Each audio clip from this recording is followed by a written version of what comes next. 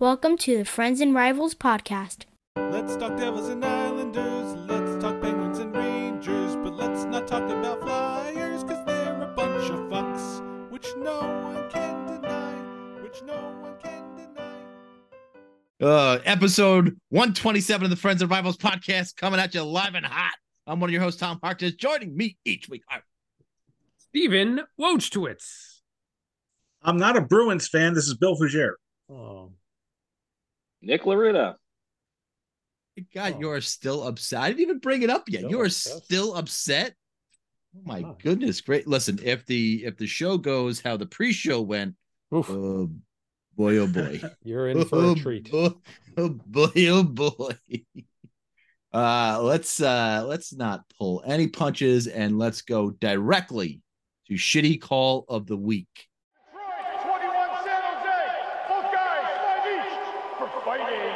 It is back, baby. Shitty call of the week is back, and we are going to go to Sunday Night Football and the new. I'm only kidding, Steve. We're not going to go to. We're not going to go to the Giants Bills, although that was a candidate horrendous for shitty call of the week. Yeah. Fucking Darren Waller literally got mugged on that last play. Anyway, we're going to go to the. We're going to go to the Devil. Well, this wasn't. I mean, trip a guy is considered mugging. The team got mugged by the refs. Well, you'll have to kind of set this up. This is a play from the Devils-Panthers game last evening. Let me really set it up because it goes part and parcel with my argument here. Late in the game, the team was down 4-0. At this point, they've battled back to make it 4-3. So the Devils were down 4-0. Devils were down 4-0. There you go. Battled back to 4 to make it 4-3. This is late in the third period, and this happened.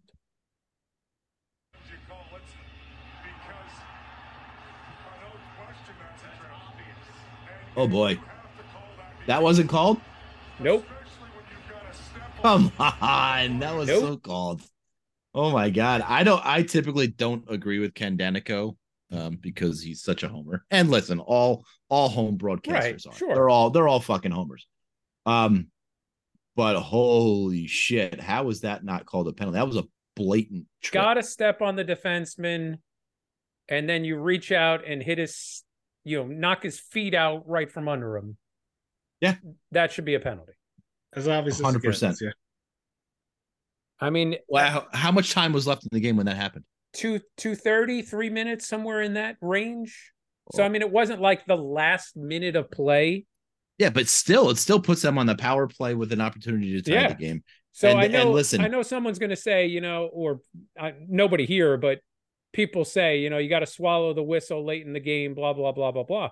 But also, don't you have to err on the side of the team that's got momentum? Like, just as much as you say, swallow the whistle, why not go, well, they should get the benefit of the doubt because they've been pressing, and obviously the other team's going to start to take some cheap shots.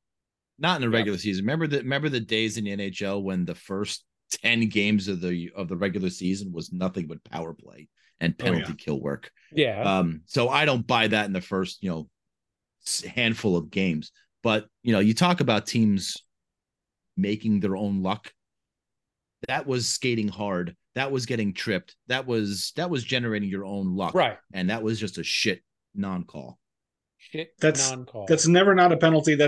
You could be in overtime in the playoffs. That's never not a penalty. Yeah. That is absolutely 100% should be called. Not on 100%. Putting away the whistle for any kind of, period of time, especially at the end of the game. It does not work with when you have the puck and you get tripped in wide open ice. Yeah. But the spotlight is on that person. That's a perfect example of, that's an obvious call. It's called. No matter what, no matter the situation, you have to call it because that's tripping. That's right there. It's not away from the play. It's not like, some, holding that doesn't have anything to do with the play. It's the play in a tight game near the end of the game. There should not be a time where the ref goes, that should be used on the video that they review over the summer for the officials. This is what tripping is. I was going to say, if there was a textbook definition video of what tripping was, that was it. Yeah. And it's not like Mercer was like coming out of defensive zone or was in defensive zone. He was full head of steam coming into the offensive zone, and that prevented probably a scoring chance. Excellent scoring without chance. Without a doubt.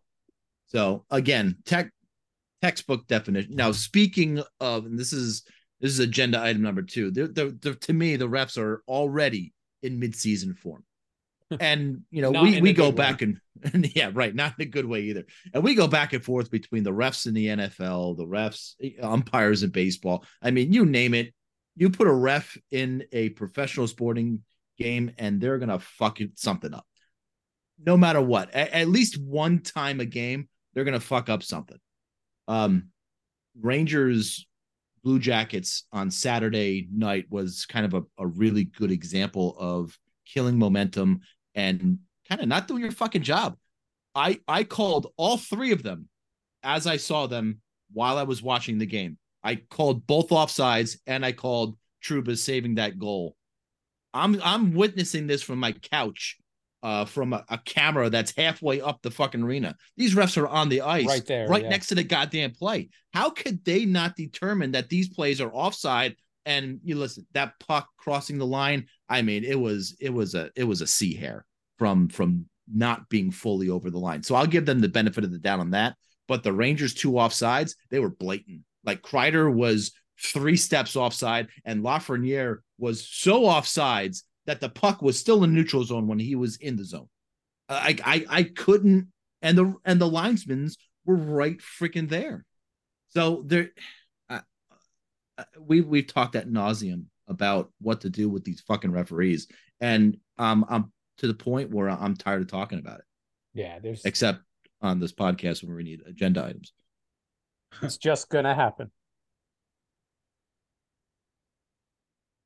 I mean, what do we do? What can be done with these fucking guys? You gotta expand replay. Yeah, well, that maybe have some guys over top that just are watching for offsides. I mean, I don't know. Maybe there's got to be a way to. All right, look at in the World Cup. There was that crazy version of the offsides. They call it the VAR, the video replay assistance. Right, that's what it is. Exactly. So they could do something like that with hockey, but the problem with hockey is the whole thing with you don't have to possess the puck and still be coming into the zone, which makes it impossible. It's happened in the Isles game. Noah Dobson, I think it was, had the puck coming. He backed into the zone, but the way they called it was that he had possession and then took it off his stick and kind of I guess it's hard to explain, but basically he didn't touch the puck. It was in his peripheral. He came in and they said he had possession, and then clearly he was in the zone before the puck, which made no sense to me. And I really don't understand how the offside's going to be called that way, because when you have it not as cut and dry, how are the refs supposed to know? How are they supposed to have any kind of clue?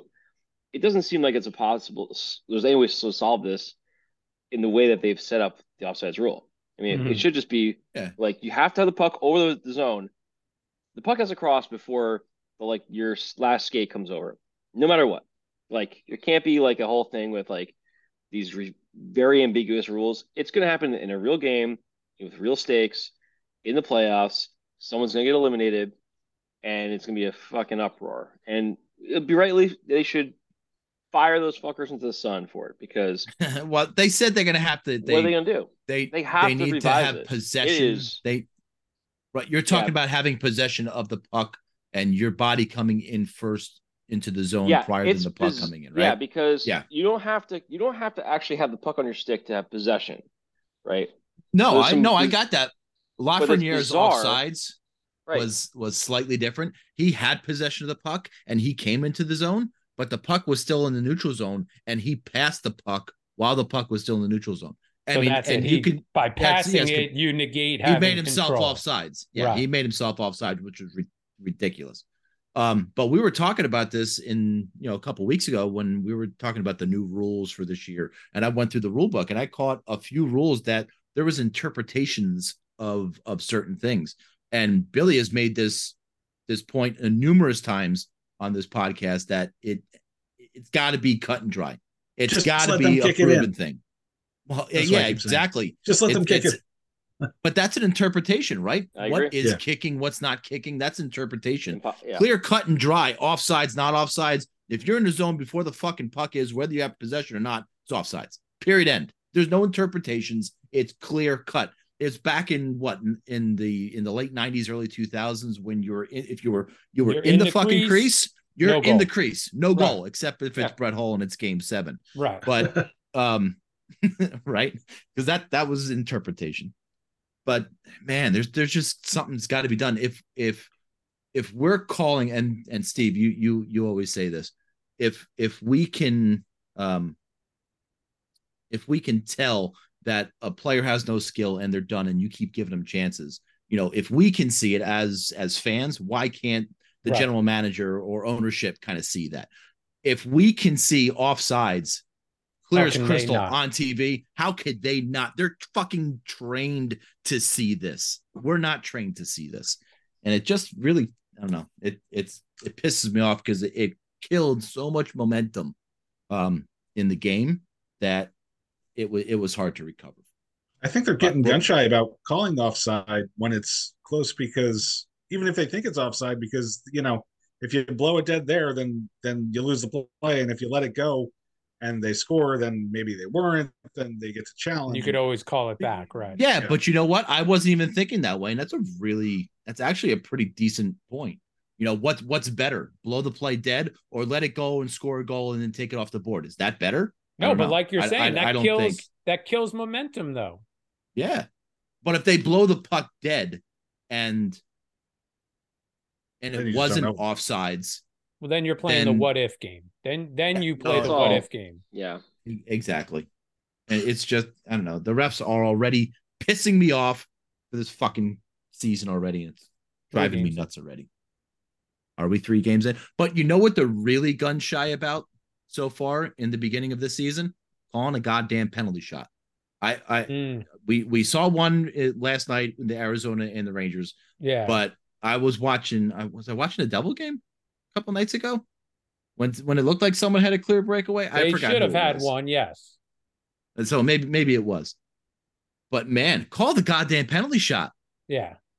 I fans in the building, fans on TV, we'd rather probably see a penalty shot than sit through a team's 2-minute power play. Or then see a game go to a shootout, which is essentially just 6 penalty shots, but it's not the same. No, it's not. A penalty shot during the game is far superior than shootouts. Yeah, much, much different. But call the penalty shots. We want to see them. It'd be great. It'd be wonderful to see them. They used to be the most exciting thing. And then the shootout, and it kind of watered that down, but it's still more exciting than the shootout. Yeah, shootout sucks. But that's great. I don't know. I'm already pissed off. This guy's already fired up. All right, let's take a ride on the Metro. That'll calm me down. Sponsored by Rich Wholesome Nestle Quick.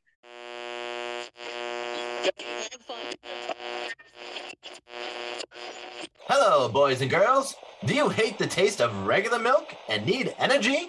Try Nestle Quick. One sip and you can feel the energy in your muscles. Nestle Quick, now available in chocolate and strawberry. They say the real men drink pink. Then I'm a real man for sure. But if you like the brown, I still love you for who you are. Because it's time for acceptance of everyone, all preference. We're all quick on the inside anyway.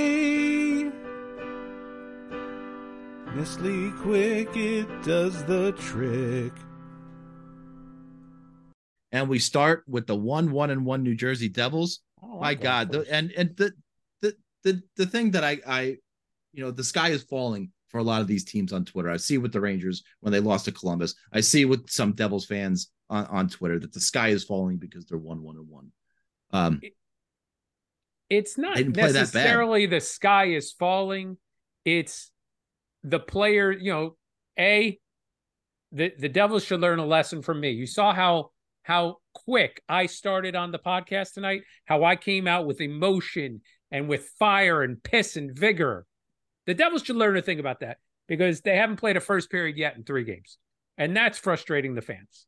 And the other thing that's frustrating the fans is some of the players that were expected to play well haven't done that the first 3 games. And it's only 3 games, but 3 games turns into 6 games, turns into 10 games really quick when you're slumping. And I think they said Timo Meier didn't score a goal in his first 10 games last year. And we don't want to see a repeat of that happen, though.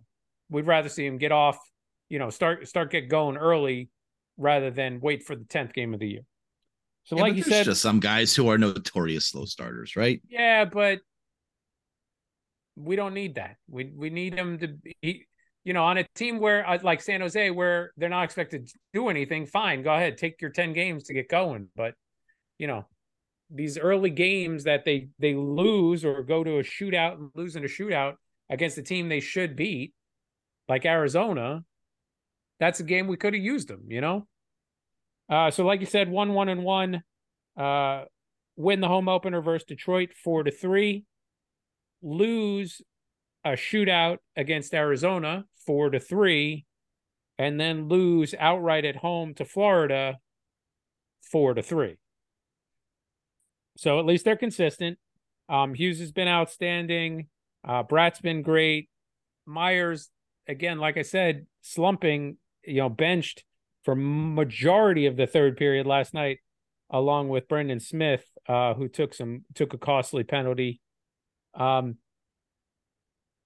Lindy's going to start juggling lines, and it's going to be interesting to see what they come up with on Friday against the Islanders. Do they bump Holtz up to the top line with Meier and Hischier like they had him during preseason when they were starting to play well? So why not go back to that? Why not have Mercer on the third line, which really strengthens that third line?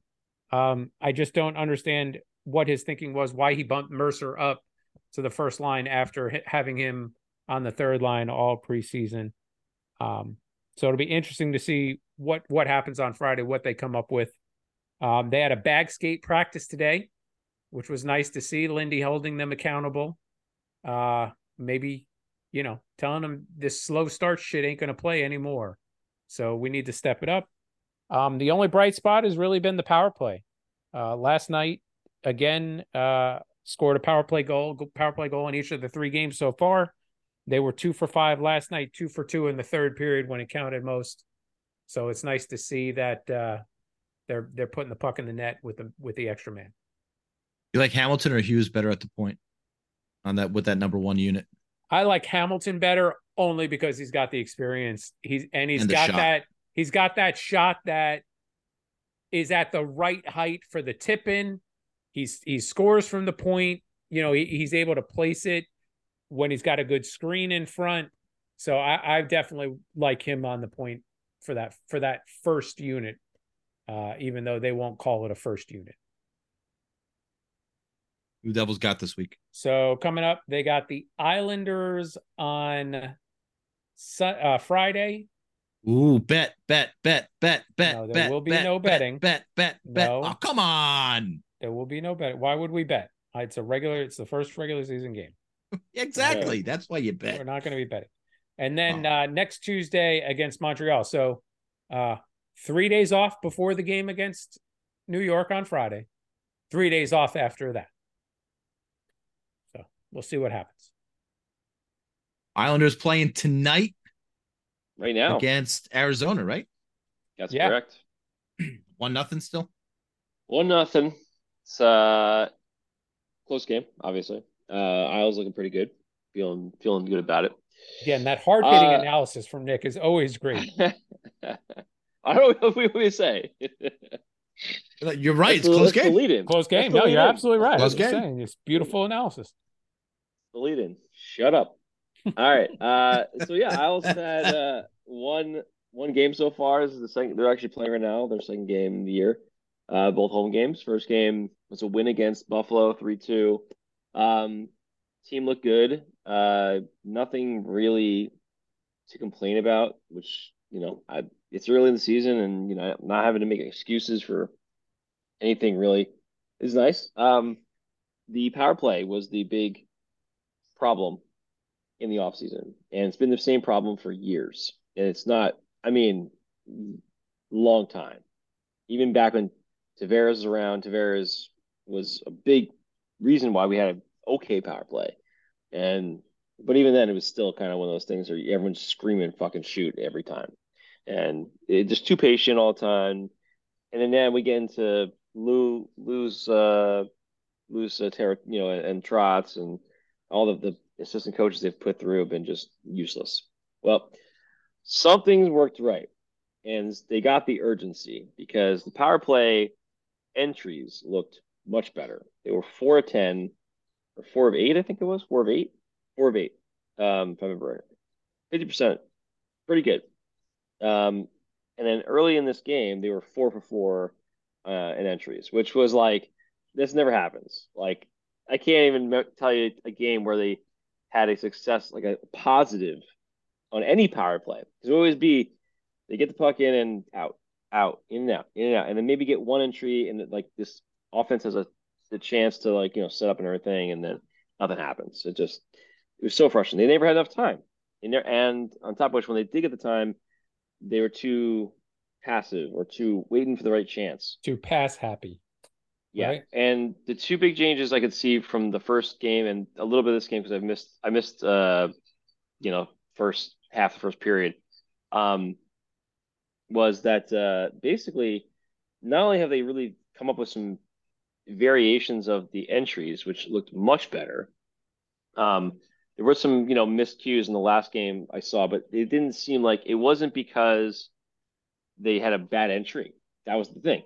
It was because they weren't there in time. Like the guy was supposed to be there in the corner, didn't get to the corner in time, or just missed on the pass. And those were much different things than dump and chase and being nowhere near the puck, and it just being like, okay, thanks, we'll just clear it around the corner now, and hoping that the guy on the other side would stop the puck. I mean, that's never a good entry, I think, because whenever you're just hoping that your guy is gonna, your defenseman is gonna just jump on the boards and stop the puck from going out, that's not a good entry idea, right?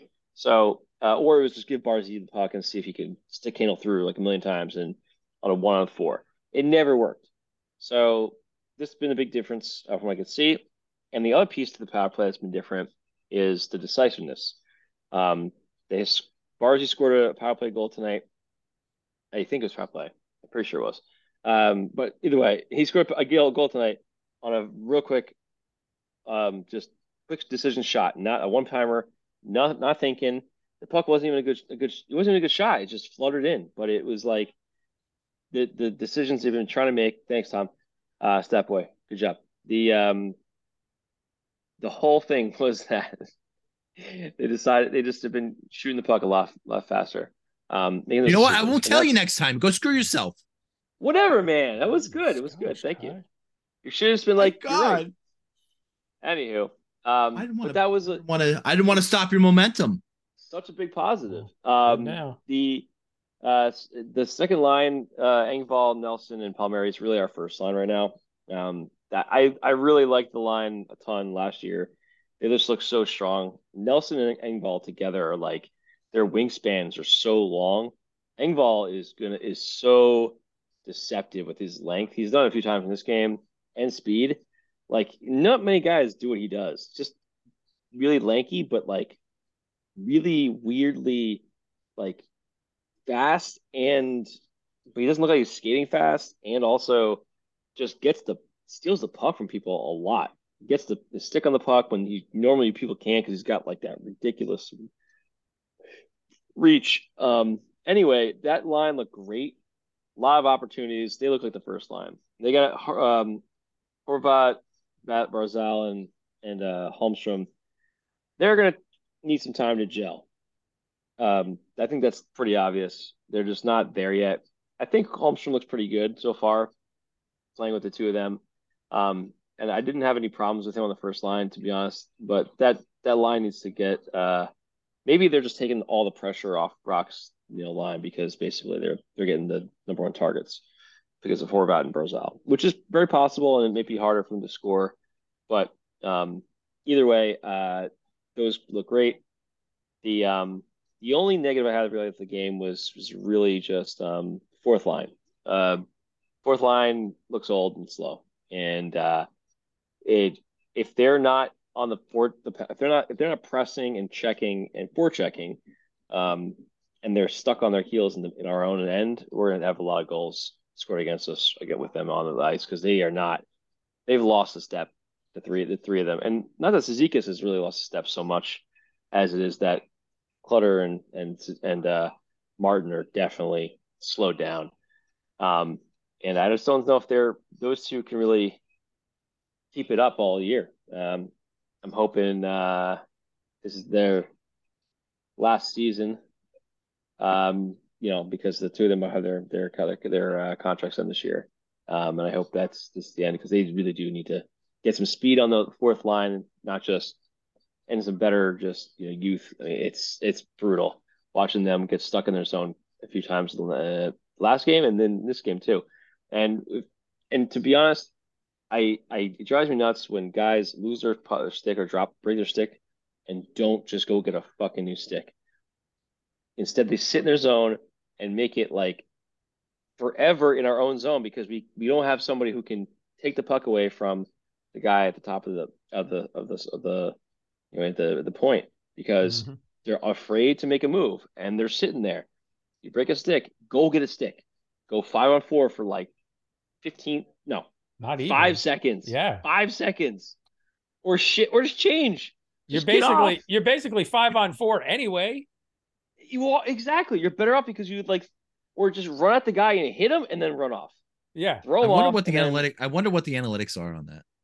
Oh God, someone's gonna. You'd never know. Nobody ever does the other thing. It drives me insane. It happened again tonight, where Clutterbuck's stick is broke, and he sat there like an idiot. The bench was. We were on the side where our bench is right on our side of the ice. The bench is sitting there with a stick, and he could have just skated 3 feet over, 5 feet over, grabbed the stick, and gotten back into play. It would have been like what, one shot? Who cares? They're gonna miss anyway. It's like, but you're like, come on, man, just get this play over it.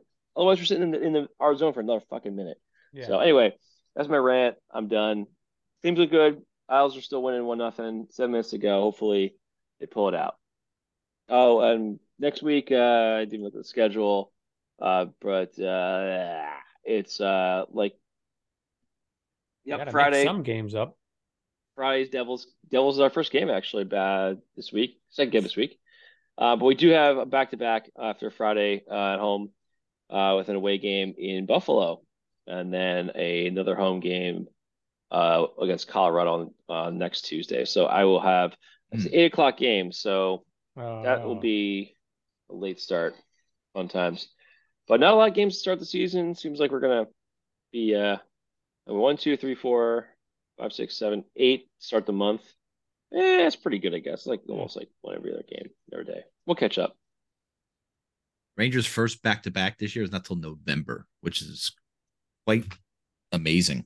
Never fucking happens. But they did open against Buffalo on Thursday night, and look, this was a dominant performance by the Rangers in a home opener. They never looked dominant in a home opener.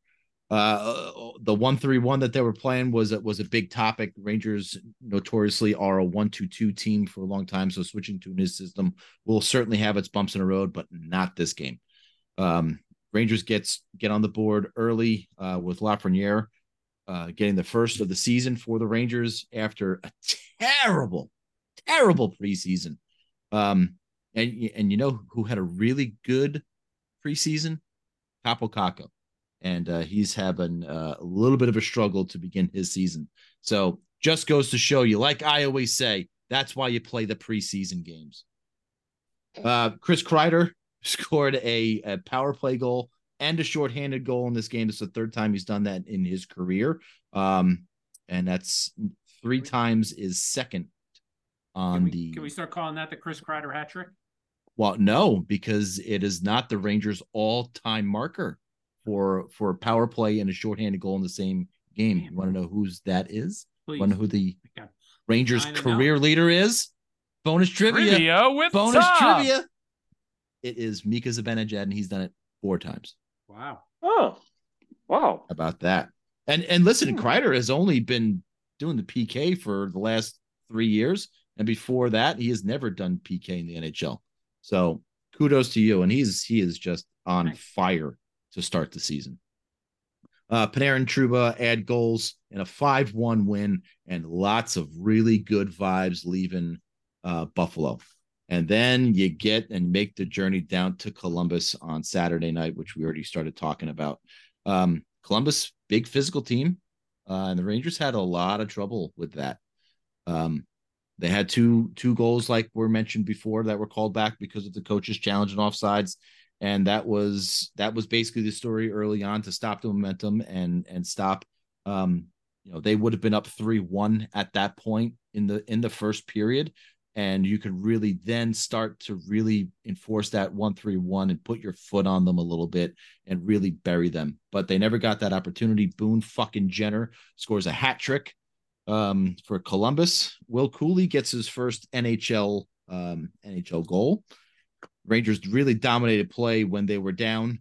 That's another thing that annoys me a little bit too. The Rangers, teams get down by multiple goals and they head into the third period down by multiple goals, and all of a sudden they just start fucking turning it on. You're like, where the hell was that in the first period? Yeah. Where the hell was that in the second period? Where was that urgency? Kreider does get another power play goal in the third period to pull them within 2, which is where it ended. The Rangers lose that game 5-3. And last night for the home opener, I didn't see much of this game. Kudos to our own Bill Fougere for filling in for me on our texting group, and thanks. Making sure that all the right things were hit on with the Kreider goal and the Trocheck power play goal. Rangers win 2-1. Igor stops a penalty shot in this game. He's now 4 for 4 in his career on penalty shots in the NHL, which is something. Matt Dumba is a scumbag, and he plays for Arizona, if you didn't know. And he and Igor got into a little tussle after the whistle blew with Jason Zucker and Barrett Hayden and all the other scumbags from Arizona. They were really upset that they lost 2-1. Fuck Arizona. Holy cow. But who knew so much passion could be played against an Arizona team? Who knew? This ain't your father's Arizona Coyotes anymore. You know what? They're really not. Listen, they're young, they're fast, and they just work hard. I don't know how they're doing on the back-to-back of this. But they were a young, fast team that works really hard. They're gonna make the playoffs. Just saying. Everybody is aware. Silly. Everybody is aware of the double standard here, right? What's that? So let me just ask Nick and Bill. Nick and Bill, what defensive style are the Rangers playing? What was said tonight? Tonight? Oh no, it was before. How did Tom refer to their defensive alignment? 1-3-1. 1-3-1. What's the 1-3-1 also called? The trap. The trap. Ooh. So it's the trap when the Devils play it. It's the trap when the Devils play it, but it's 1-3-1 when the Rangers do it. They don't call it the neutral zone trap, I guess. The inferiority complex of double fans it's really the just double standard. It's the just, blatant double standard. That's what it is. God. It's the blatant double standard. But it's why? Shitty but when why you does do it it, matter? but when we do it, it's great. I'm not sure why. It matters. Is Bill going to give us the Bruins update now? Well, no, not yet. I'm not. I'm not done. God damn it! I'm not a Bruins fan. The lines are clicking the way Laviolette has them going with Zibanejad, Kreider, and Kakko on the number 1 line, and Hedel, Lafreniere, and Panarin as the second line. They're really rolling. Rangers didn't have Lindgren on Saturday night, and Jones and Schneider really had a tough go of it as that third pair. And listen, with Lindgren, when he's not in the lineup, they are 29, 32, and 10. With him in the lineup, they're 149, 82, and 27. So they are definitely a better team with him in the lineup for sure. Slow start to the season for Kakko and Wheeler. So hopefully they will pick it up a little bit. And look, there's been a lot of chatter today, especially with Frank Saravelli coming out and linking Kane again to the Rangers. He's probably not going to be available until probably early November, which is only a couple weeks away. But man, you really got to be sure about Kane and his health before you pull that trigger and do something to your lineup that may not go well. He didn't fit really well last time he was here. You could blame it on the injury. I'm not sure with the reconstruction of these lines and how well they're playing. I'm not sure where Patrick Kane fits, but listen, it's Patrick Kane. I'm sure you find a place for him, don't you? If he takes a spot of Wheeler, and plus you got to find some money to even sign him. So it's going to be interesting to see how that unfolds for sure. But Rangers have their second home game on Thursday night against Nashville before they are not home for the remainder of October, and they will head out west to start their Western Canada trip on Saturday night when they face the Seattle Kraken. And then they'll head through Alberta and finally meander their way home in early November. But that Western Canada trip, hopefully it could be a one of those team bonding trips early in the season that makes this team gel maybe a little bit more than what they currently are now. Bill, the Bruins are just as much as off to a nice start as the Rangers, aren't they? I'm gonna go ahead with. Oh, what? Penguins, no, did I say Bruins? I meant the Penguins. I'm sorry. Oh, sure, my bad. My sure bad. Asshole. Okay, so the Penguins. A week ago tonight, they were playing their opening night game against the Blackhawks. At one point, they had a 2-0 lead. They ended up losing that game 4-2, and they blew a 1-goal lead in the third period. So somebody mentioned before the sky is falling. You got to see how Penguins fans lost their shit when the season starts this way. I talked about it all season last year, over and over again. The Penguins blowing third period leads and losing losing a lot of times in regulation. But like I was keeping a tally last season. I think it was like 12 or 13 points where they had a lead in the third period and they did not get those points. And how costly was that in the end? So you want to talk about the sky is falling? Yeah, like Penguins fans were losing their minds. But I'm not known for being an optimist, but I kind of didn't see it that way. Even though the result was the same, they were playing a good game against the Blackhawks.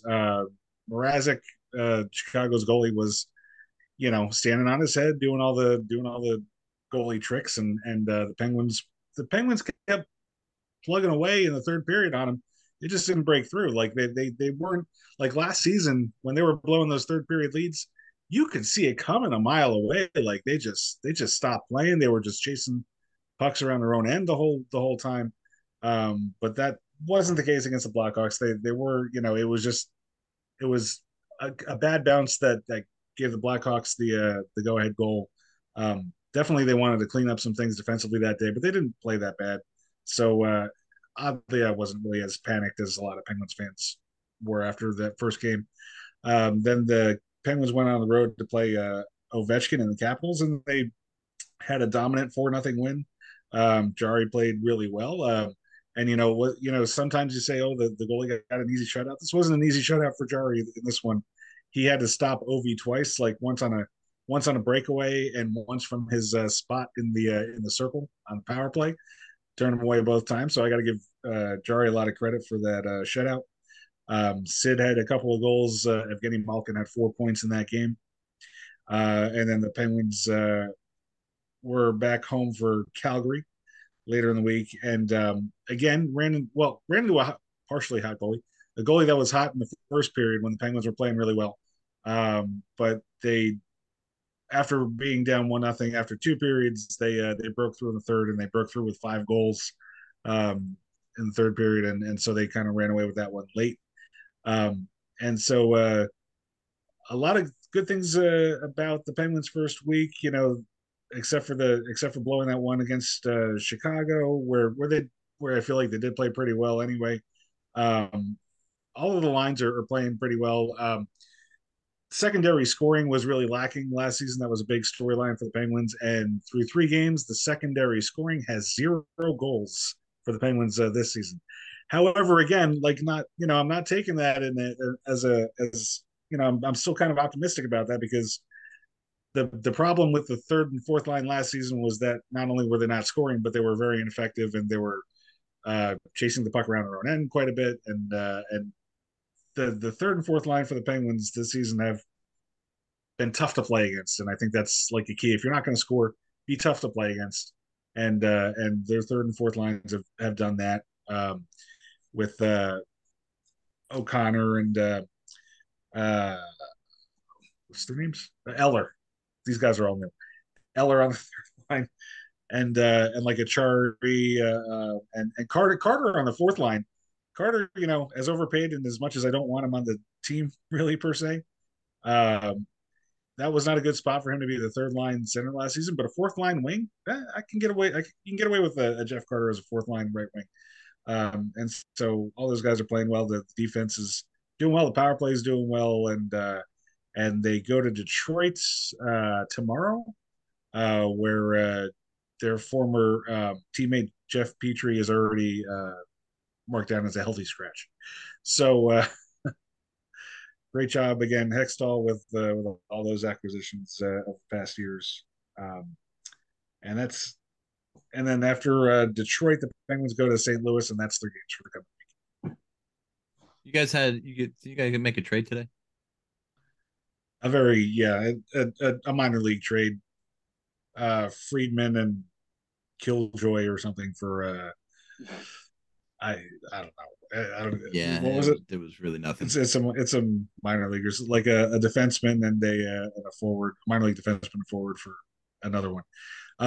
Friedman is the one. Friedman did play a little bit last year, but was the 8th defenseman last season, and this season was looking more like the 10th defenseman. So they dealt him.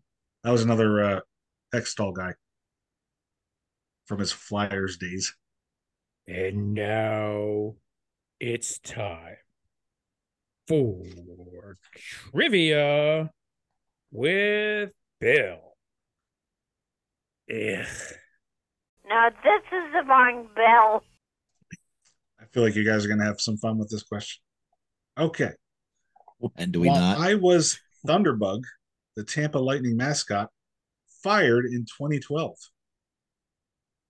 Why was Thunderbug, the Tampa Bay Lightning mascot, fired in 2012? Because he was a Bruins fan like you. Neither one of us are Bruins fans. He wasn't fired as much as he was exterminated because he was a bug. How about because it makes no fucking sense to have a bug as your mascot if your nickname is the Lightning? Well, it's a Thunderbug. Thunder. Yeah. Thunder? What the fuck is a Thunderbug? I don't know. Mascot for the that's not a real thing. It's not a fucking real thing. You would know. No, you know what I know? You know what I know from Florida? They're called love bugs, and they're the most disgusting insects on earth.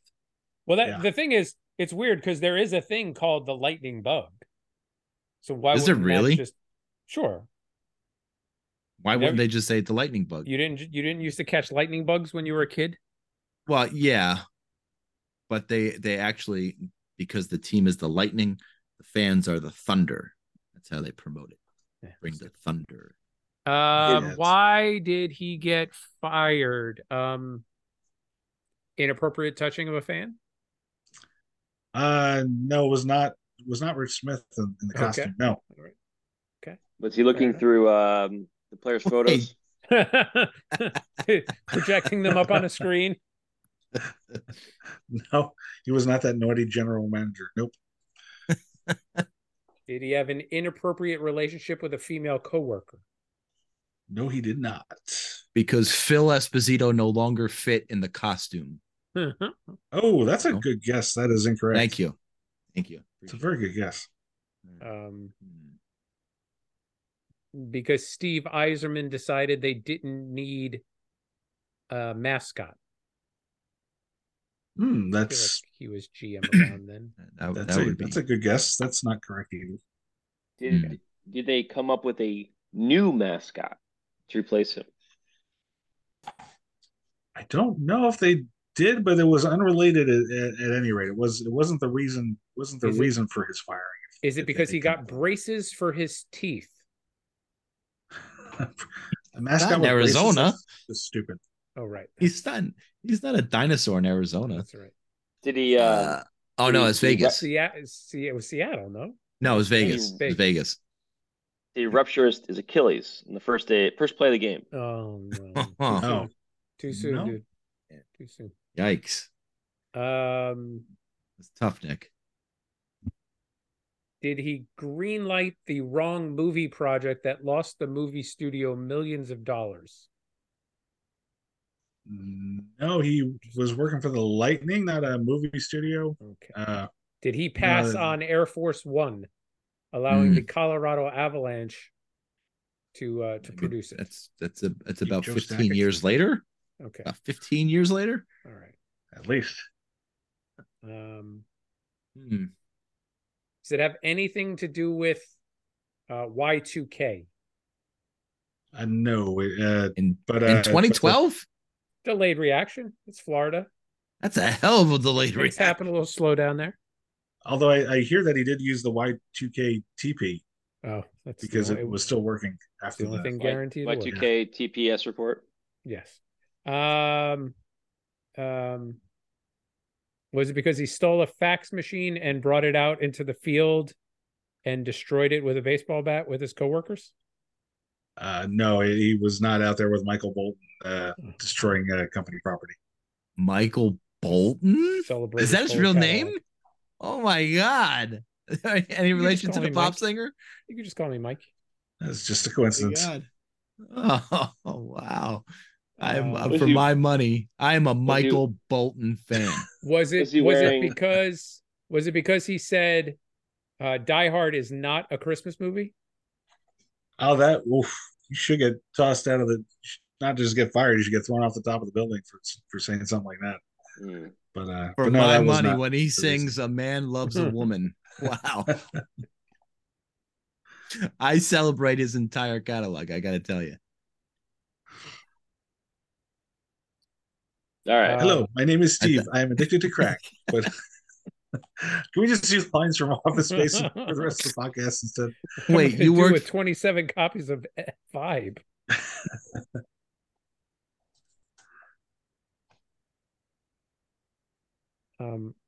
Go ahead, Nick. I would say multiple choice. Yeah, here we go. I was just gonna say that. Yeah. Oh no! Wait. He was fired because he was not wearing enough pieces of flair. Did I steal your joke, Nick? This is me expressing myself before, but to you. Steve kept talking, so I didn't get that one out. But I'm glad we had the same mind meld going on. Good job. Apparently he overlooked some mundane detail. Okay. That. A was stealing a fan's drink. B, tackling a fan. C, sitting in a fan's lap. Or D, spraying a fan with silly string. I'm gonna go with all silly string. Terrible options. I'm gonna go with sitting. Nick got it. Oh, Nick got silly string. Nice job. Really? It was a silly way to get fired. Hey, Peter, turn on channel 9, the breast exam. No, he's cool, man. Silly string, huh? Silly string. Right in the face. Wowzers. Wow. Maybe he used it suggestively. I don't know. He just didn't give him a warning. Just straight in the face. Maybe right before he sprayed it, the person said, excuse me, but if you spray that silly string in my face, I'm going to burn the whole place down. They switched to the Boston stapler, but I like the swing line. And now it's time for Impressions with Nick. Fucking great. Ladies and gentlemen, the Friends and Rivals podcast. We're ready for the fastest 2 minutes of this Type 45 show. It's the 20 questions power play. Rules are simple. The group has 2 minutes to guess a famous player, coach, front office, or any famous person associated with one of the 4 Friends and Rivals' favorite teams. The group can ask up to 20 questions in rapid fire. Answers will only come in the form of yes or no. The group will have to make a final guess once they've hit 20 questions or the power play has expired. If the group is successful, they win for the week and avoid shame for unable to win at a children's game. And away we go. This is not a twofer this week, right, Nick? Is a single back to normal. Single. Ready when you are, Thomas. Normal is normal as we can get it. Is this person associated with the New Jersey Devils? No. Person associated with the New York Rangers? No. Is this person associated with the New York Islanders? No. Is this person associated with the Pittsburgh Penguins? Waste of a question, but yes. Okay. Is this player a forward? No. Is this player a defenseman? Yes. Player win a Stanley Cup in the teens? No. This player won a Stanley Cup in the early 90s with the Penguins? Yes. Did this player also play on the Edmonton Oilers? Yes. This player also play on the Detroit Red Wings? Yes. I think we got it zeroed in, Steve. Just go right ahead. Is this player's last name synonymous with the beverage you have during breakfast? Was it Phil Coffey? Fill my coffee cup? How about Paul Coffey?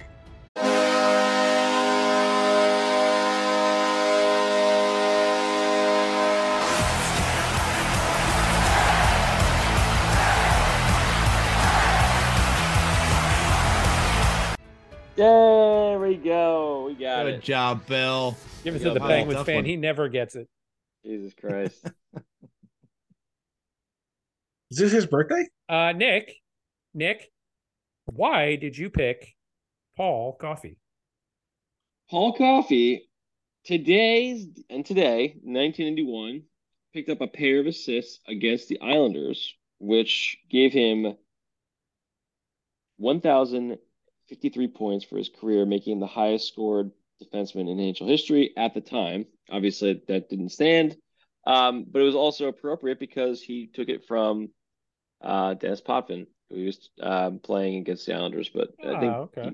I don't believe Potvin was in the game because I'm pretty sure he retired by that point. Anyway, interesting bit of trivia. So that was in 91? 91 today.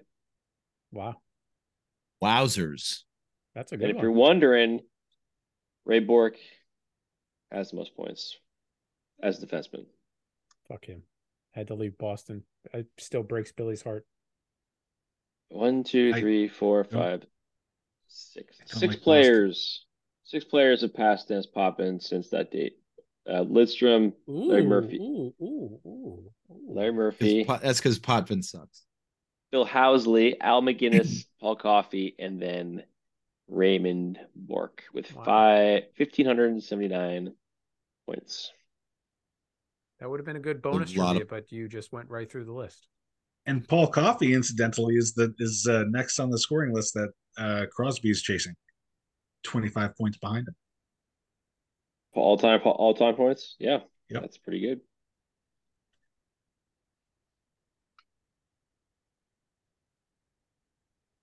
Let's go to this date in Steve's stomach.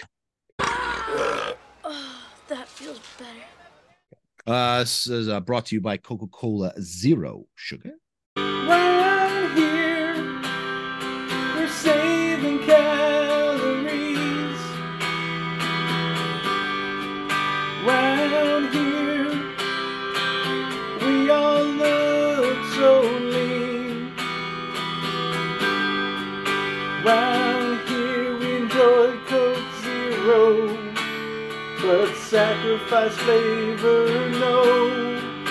Round here, Coke Zero's the way to go.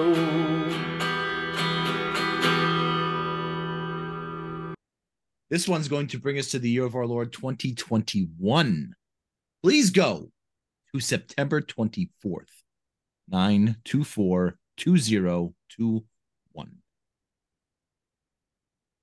924-2021 was a Friday. It was a pumpernickel bagel day. Oh, It was a pumpernickel bagel day. wow. First of the season. For breakfast, I had a pumpernickel bagel and a Coke Zero 20 ounce.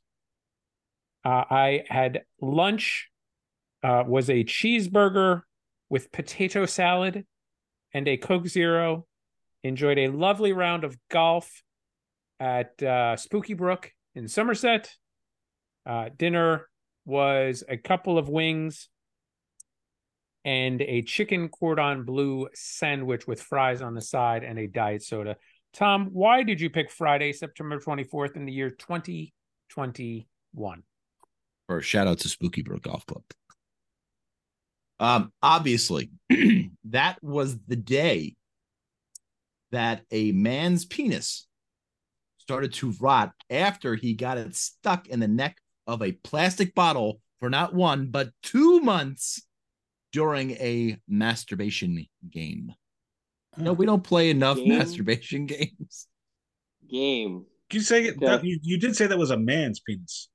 Right? Yes. Okay, a middle-aged man got his penis stuck inside the neck of a plastic bottle for 2 months in what was believed to be a masturbation game gone wrong.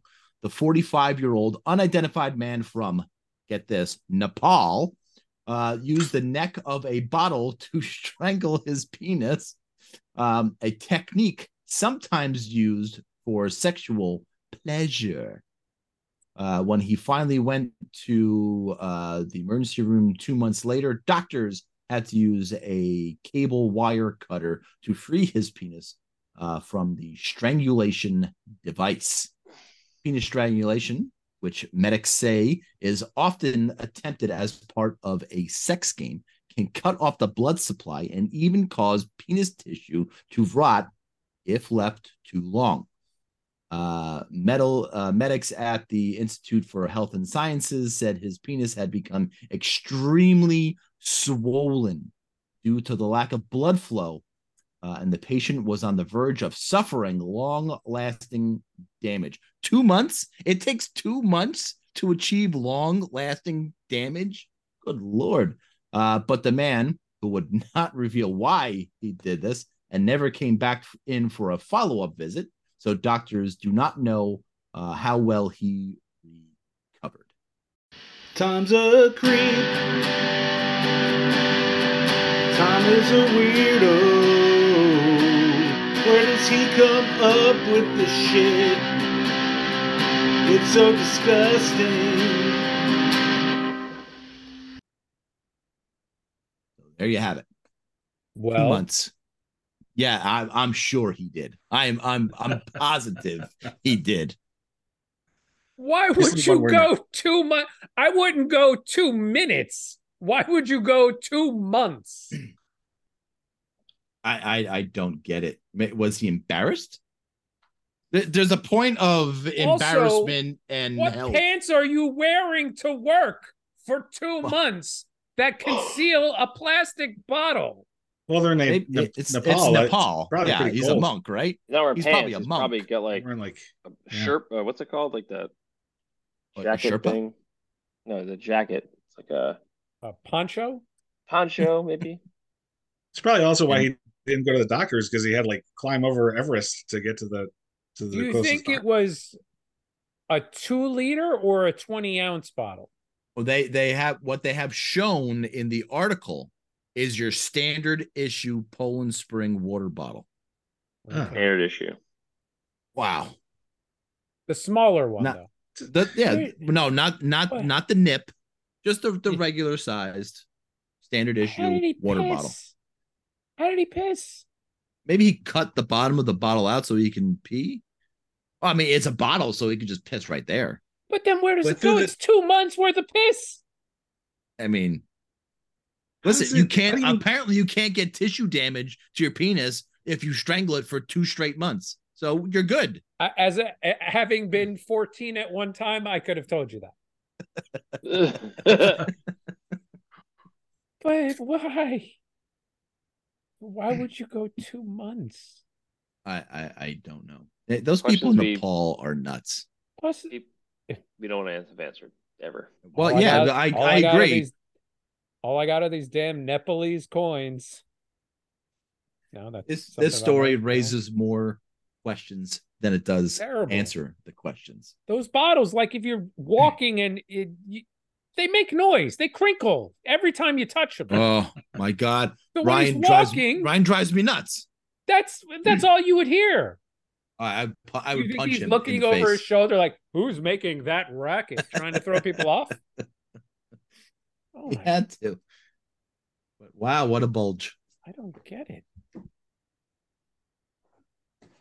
Sir, your penis, it looks ribbed for my pleasure. Well, yeah, that particular bottle does have the ribs. Obviously, did not have any interaction with a female for those 2 months. And you don't know that. Yeah, I do, because I haven't seen the meme online of a guy with his dick in a fucking plastic bottle, because the woman would have been bound to take a picture of it. Well, let's get this straight first off. This standard, it couldn't have been this standard issue Poland Spring water bottle. I don't care what nationality you are, you're not fitting in there. A 45-year-old man. Yeah, wait. There's no way. Yeah. I was going to say that too. And I'm not even bragging about what I'm packing by saying there's no fucking way it would have. Snapple bottle, maybe a Snapple bottle. No, I get the stereotypes for the Chinese guys, but no way, not happening. Even if you're flaccid and you try to just like force it in there, like stuff it, it's not happening. Wait, hold on, I'll be right back. Where'd he go? Oh my God, he's going to try it. I just don't. Did it work? Definitely said plastic bottle, right? Is it in? I hate that question. Rot when he got it in the neck of a plastic bottle. So, what sort of plastic bottles could he possibly use? Gatorade is a good one. Gatorade, absolutely. Like if you go into and get those plastic milk bottles, and the convenience store, those would probably work too. Yeah. Snapple bottles are plastic now, but were they plastic in 2021? Yeah. Okay. So Snapple bottles would definitely work. But are they selling Gatorade in Nepal? Why not? Those people have to replace their electrolytes. I get that, but it's not called something else. It's called Gatorade. I don't know. I don't speak Nepalese. I'm not Neapolitan. That's nowhere close to Nepalese. Nepalese? French. Oh, the Gatorade. Oh, the Snapple. I am going to fuck this plastic bottle.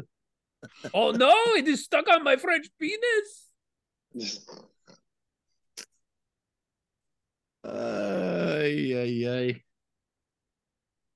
what happened. Do you go from there? September 22nd. But coming back to normal, Caps, they ended their home sellout streak this week. They were like 258 straight games, and that is now over because they sucked this year. And of course, get well soon. Kirby Dotch out for the year after 2 games. Get well soon. Fuck him. He's out for the year after 2 games. Fuck him. Well, listen, congratulations to Sam Rosen on 40 wonderful years of broadcasting Rangers hockey on the MSG network. We love you, Sam. He was almost sane for the first 2. Oh, he was good back then. Not saying he's bad now, but he's getting older. It happens. People are pissed off at Evgeny Kuznetsov rather, for going so slow. But everybody goes, there's a lot of players in the NHL that go that slow during a shootout. But that was... He goes slow, but he scores every fucking time. You can't be mad at that. Yeah, really. Exactly. But why does he score so much? It's like... Because he outweights them. He outweights the goalie. Good at it. It's just it's a good play. He's going so slow. You could probably outweight him. Not like he's coming in with a full head of speed. They just move though. That's just it's their instinct. Yeah. A lot of those guys who go slow and don't come in with a whole lot of speed are typically have a higher percentage on the shootout.